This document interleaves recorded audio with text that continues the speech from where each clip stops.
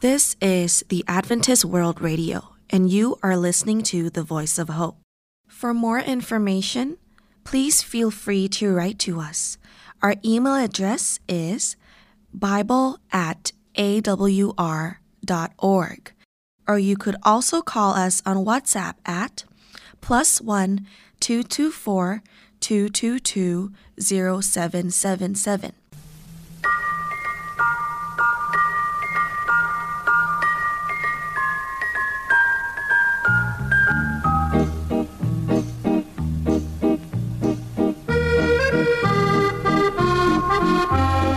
Hello and welcome to Wavescan, the international DX program from Adventist World Radio. Researched and written in Indianapolis by Dr. Adrian Peterson, and produced in the studios of WRMI Shortwave in Okeechobee, Florida. I'm Jeff White. This is edition NWS751 for release on Sunday, July 16th, 2023. On Wavescan today, we return to the radio broadcasting scene in the mountain country of Bhutan in Asia. We'll also have book and radio reviews and more on Wavescan today.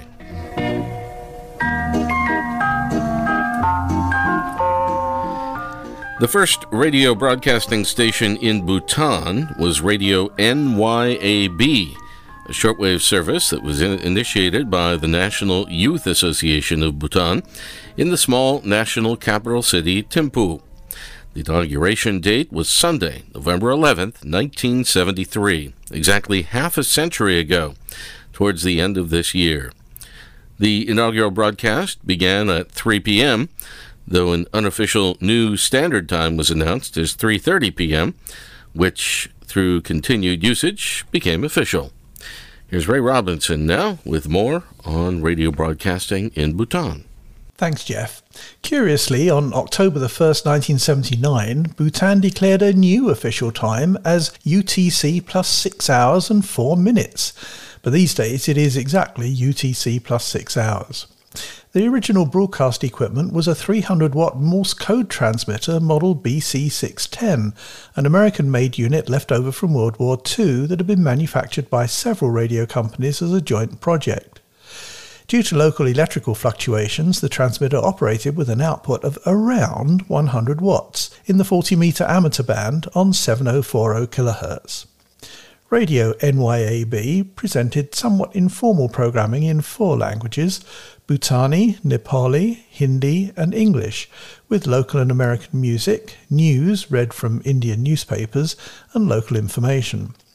The postal address for Radio NYAB was given as Box 1 Thimphu, which was literally a box on the floor in the post office. Initially, listener reception reports were confirmed by letter, though a specially designed QSL card became available in 1980. Subsequently, the Royal Palace requested box number 1, so the radio station, by then using the name Bhutan Broadcasting Service, or BBS, took box 101 instead.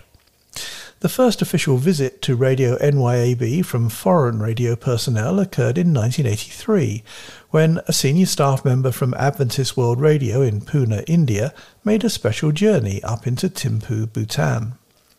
At the time, the 8-year-old Radio NYAB was still housed in its original location.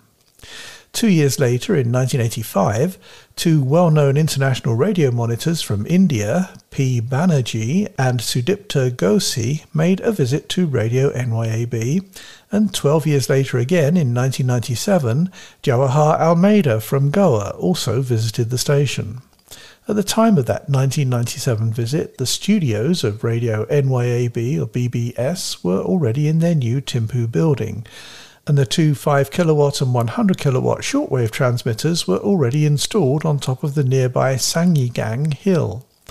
The program feed from the studios to the transmitters was by underground cable, and also a 20-watt FM transmitter on 96 MHz.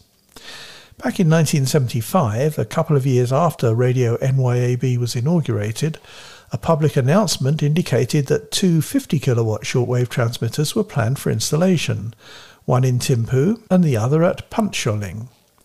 15 years later, a 50 kilowatt transmitter was installed at Thimphu, though the Puncholing station near the southeastern border with India never materialised.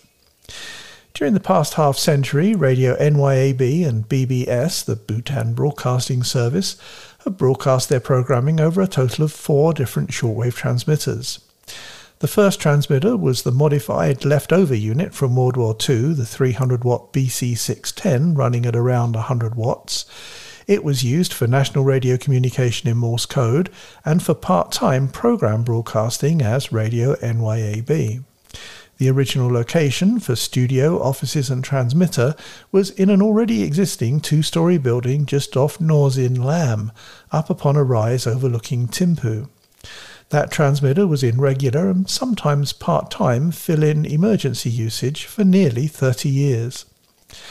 Secondly, a new transmitter building was constructed on top of Sangyigang Hill on the west side of Mid-Thimphu in 1985, and a 10 kilowatt Harris Gates transmitter was installed. That transmitter was always operated at half power, 5 kilowatts, and it was taken into full service in 1986, though it was used as a backup when 2 higher powered transmitters were later installed. Thirdly, an aid gift from India provided the purchase of a 50 kilowatt shortwave transmitter from Brown Bovary in France and Switzerland.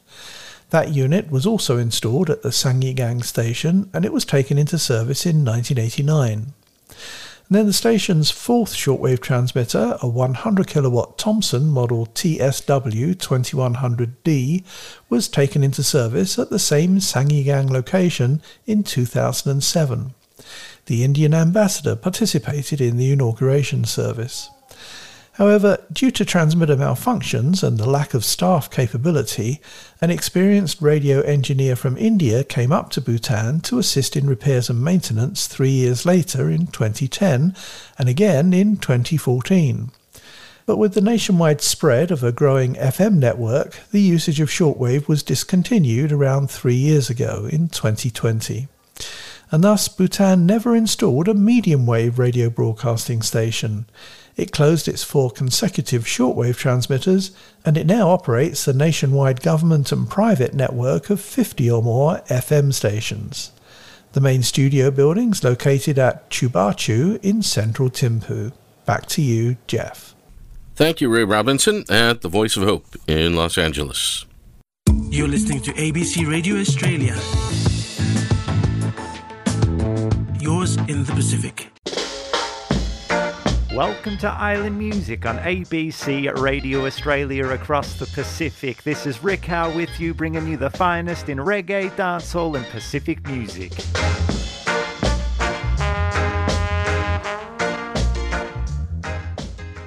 ABC Radio Australia will be heard in the Republic of Palau in the Pacific for the first time in more than 5 years, after a memorandum of understanding was signed with the Palau government recently. Programs will be carried on Palau's national radio broadcaster Echo Paradise FM at 87.9 MHz and on EPFM Negero Balau AM radio beginning on July 28th.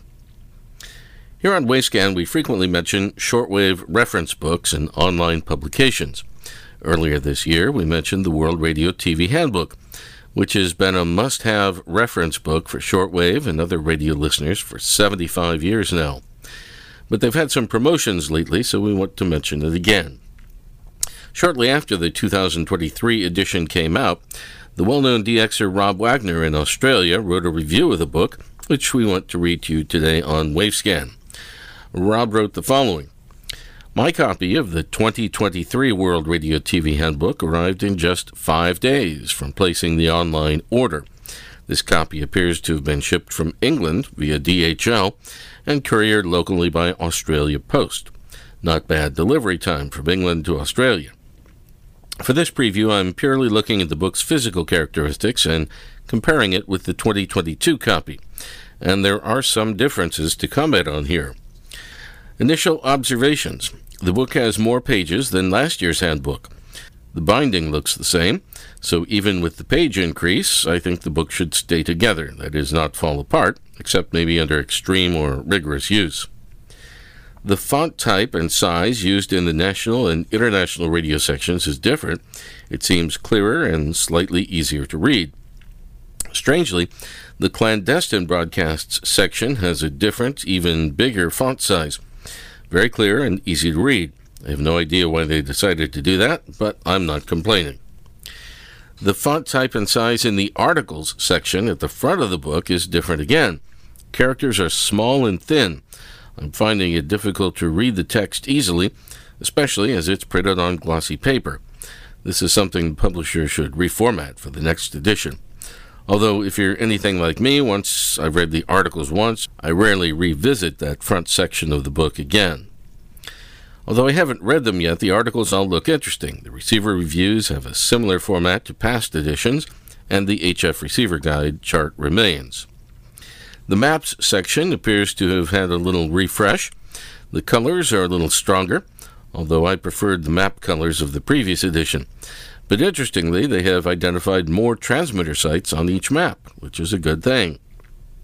The back end of the book has the usual sections. However, it's noticeable that there are fewer advertisers this time around.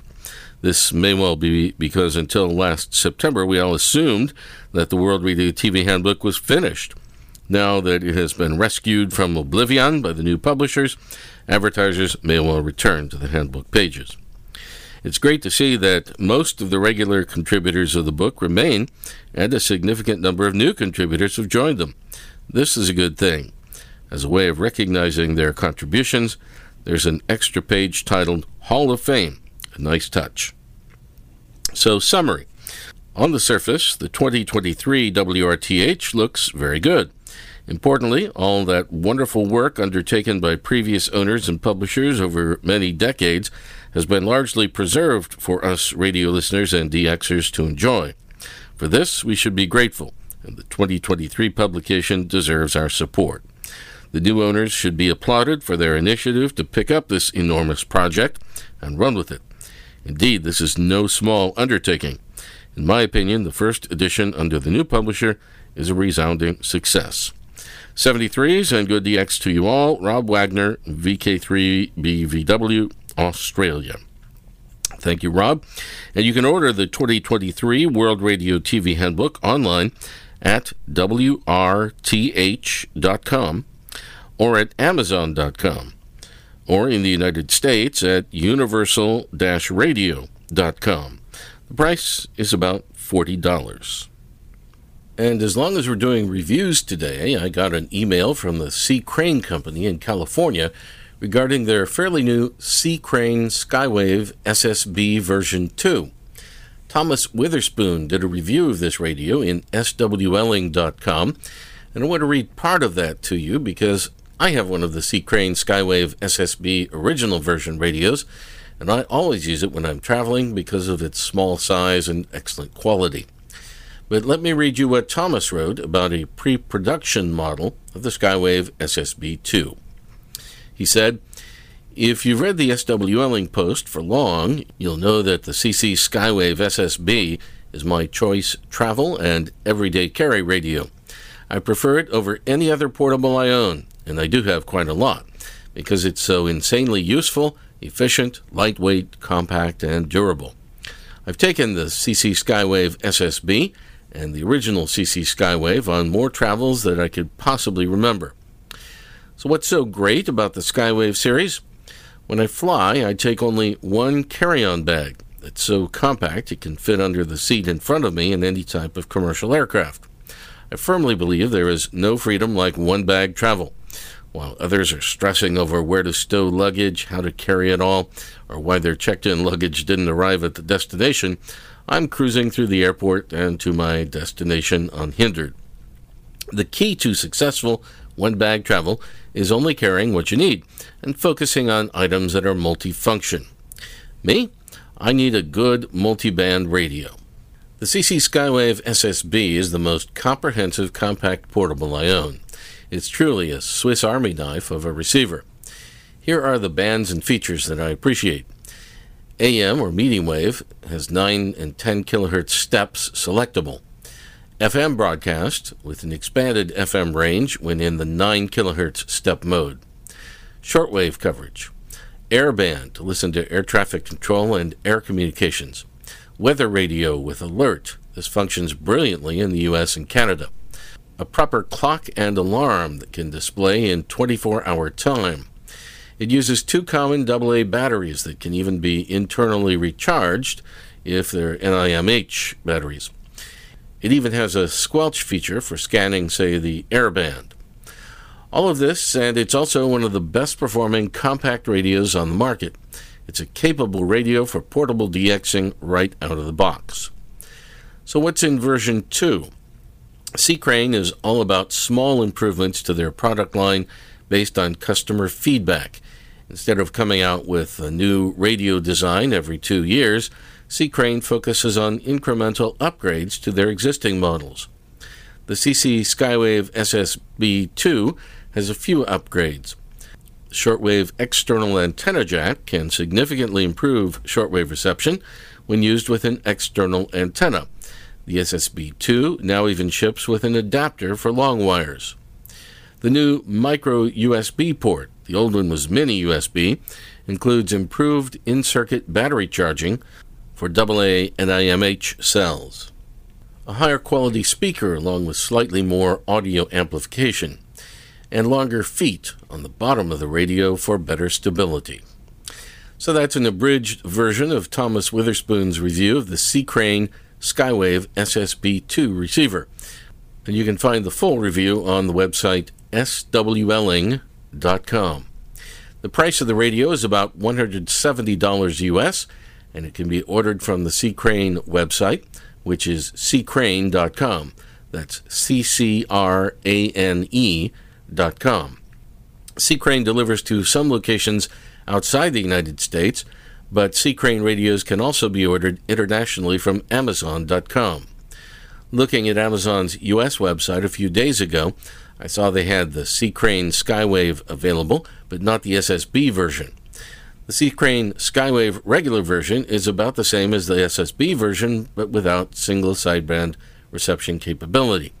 And it's only $90 on Amazon.com. So if you don't care about SSB reception, the regular CCrane Skywave radio may be just fine for you. Today we're going to present another segment of Jonathan Marks's Media Network Vintage Vault. Jonathan was the host of Media Network on the now-defunct Radio Netherlands, one of the world's major shortwave broadcasters for many decades. Jonathan says, COVID disrupted just about everything for me, and by New Year's Day 2023, I started wondering if there's any value in continuing the Media Network archive I built about international sound broadcasting in the 20th century. What has always kept me going is unearthing the stories of the past and bumping into amazing people like Dr. Graham Mytton, who I knew in the 1980s as head of BBC International Audience Research. A year ago, I had the chance to have a Zoom call with him. Only now have I found a moment to start montaging it. But you be the judge. Is this oral history still relevant in 2023? Here's Jonathan. It's now over 10 years since BBC World Service left Bush House on the Strand in London. And as they were leaving, I remember iconic posters that were in the windows were gradually removed. One always sticks in my mind because it was the philosophy I used at my work at Radio Netherlands. Audiences are at the heart of everything we do. That also reminds me of fantastic conversations with Dr. Graham Mytton, whom I knew as head of audience research at BBC External Services. A specialist on Africa, I still have many questions about how the BBC's international service researched its radio audience at the end of the last century. So when I discovered Graham had a Zoom account, I grabbed the opportunity to link up. Graham, first of all, it's great to see you after all these years. It's good to see you, Jonathan, as well. We've known each other now, I reckon, about 45 to 50 years, something like that, which is quite a long time. It's more than half your life and more than half mine. Indeed. So let me start, first of all, by asking for a bit of an introduction. I'm curious about how you became so fascinated by international audiences and how you gradually found your way to the BBC's external radio services. Well, that's two questions and that's two answers. I got into the BBC because when I was at university in Liverpool, I had no idea what I wanted to do. I was very much involved with drama and with music, singing, jazz. I organized a lot of stuff. I loved making things. I loved being creative. And so I thought, well, why don't I try and get in the BBC?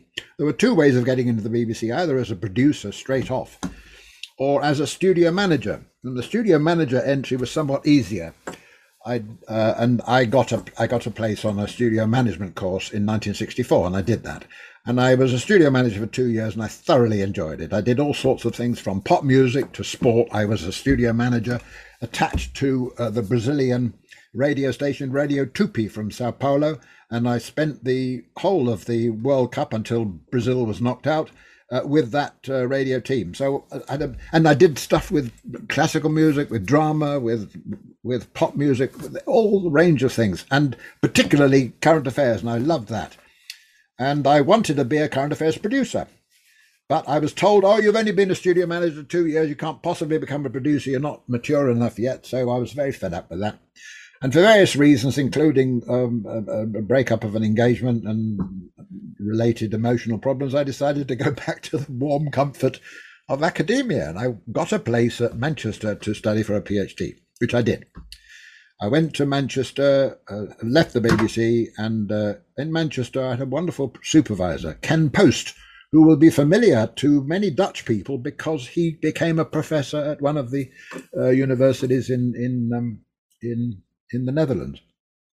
He's now sadly dead, but he was an inspiration to me. He was a West African specialist. And he said to me one day, he said, Graham, you are interested in radio, you've been involved in radio, you work there. You're also are interested in Africa, and I was. I'd been interested in Africa from when I was at school. Nyerere was a hero of mine, the chap who became president of Tanzania. I had some of his books.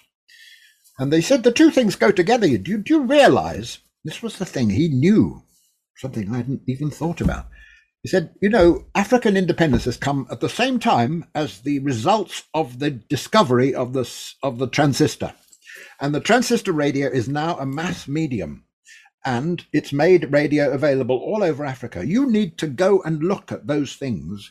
What is the connection between the transistor radio and political growth and political changes in Africa? There is a link. Go and research that. It was an amazingly inspiring idea. I'd never thought of it, and that was the topic of my thesis. I chose Tanzania, went to Tanzania for a year at the University of Dar es Salaam, and did a survey of mass media use in Tanzania. And of course, radio was number one, way out in front of everything else. And it had only just happened in the previous decade or so that radio had suddenly gone from being something that almost nobody had, because before the transistor you had to have valves, thermionic valves. Thermionic valves needed mains electricity. The transistor meant you could have a radio run on just torch batteries.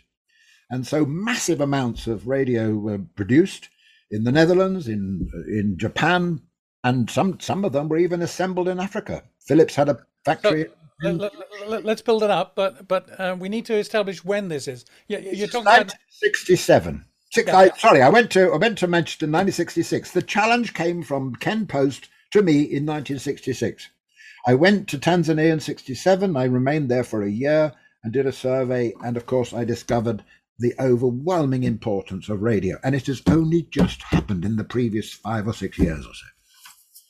It looks to me that the European colonialists introduced radio to the African continent mainly as a means of communicating with their own kind rather than communicating with the locals. Is that true? It's true, and it's also not true, like so many things about Africa. It is true that radio was introduced in some parts of Africa as a way of communicating with the colonialists. In Kenya, that was the case. In Rhodesia, it was partly the case. I'll come back to Rhodesia in a minute. But not in Gold Coast. In Gold Coast, a rediffusion system was established in the 1930s. Not wireless, just for people to understand, in those days it was a wired radio system which went into people's houses, but only, of course, in the towns where that could happen. Now, there is a unique experiment done in northern Rhodesia, now Zambia. A remarkably clever fellow called Harry Franklin had managed to get the Ever-Ready Battery Company to, and working with others, to make something called the Saucepan Special. This was a radio set which had a thermionic valve, and it could actually run on a battery. It was a 100-volt battery called Ever-Ready Winner Battery. The battery cost almost as much as the radio. Cost about £1 for the battery, and the radio cost about £4 or £5. So you could buy a portable radio with a thermionic valve. And Harry Franklin started this broadcasting service entirely for Africans. It wasn't for the white settlers. It wasn't for the Asian community. It was for Africans. It was entirely in African languages to start with. They chose Bemba, Nyanja, Lozi, and Tonga. And then they added a few other languages later on. And so that was known as the central, and also, by the way, the languages of southern Rhodesia, which were mainly Shona and Ndebele. And the Central African Broadcasting Station started in 1941. It was the first one anywhere in the British Empire in Africa entirely devoted to broadcasting to Africans. That was Dr. Graham Mytton, former head of audience research at the BBC World Service, speaking with Jonathan Marks on his Media Network Vintage Vault, available on the internet. We'll continue with his interview with Graham Mytton on an upcoming edition of Wavescan.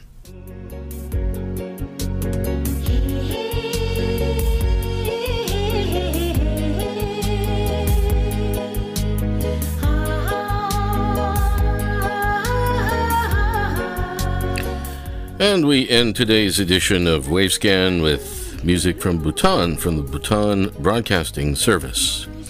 Thanks for listening to Wavescan, the international DX program from Adventist World Radio. Researched and written in Indianapolis by Adrian Peterson.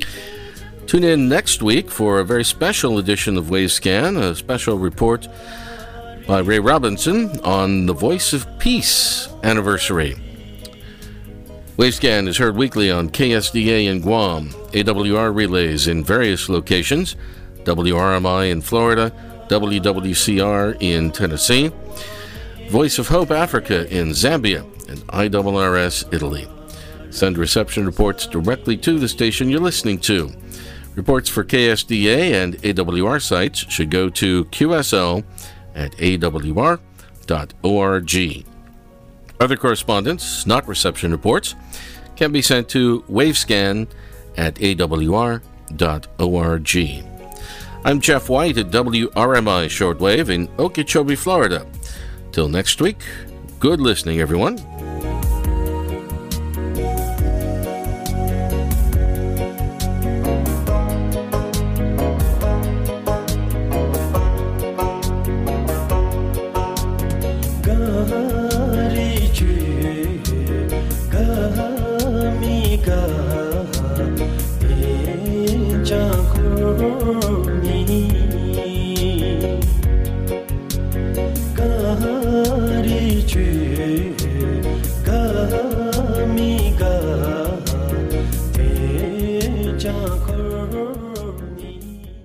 This is the Adventist World Radio, and you are listening to the Voice of Hope. For more information, please feel free to write to us. Our email address is bible@awr.org, or you could also call us on WhatsApp at +1 224 222 0777.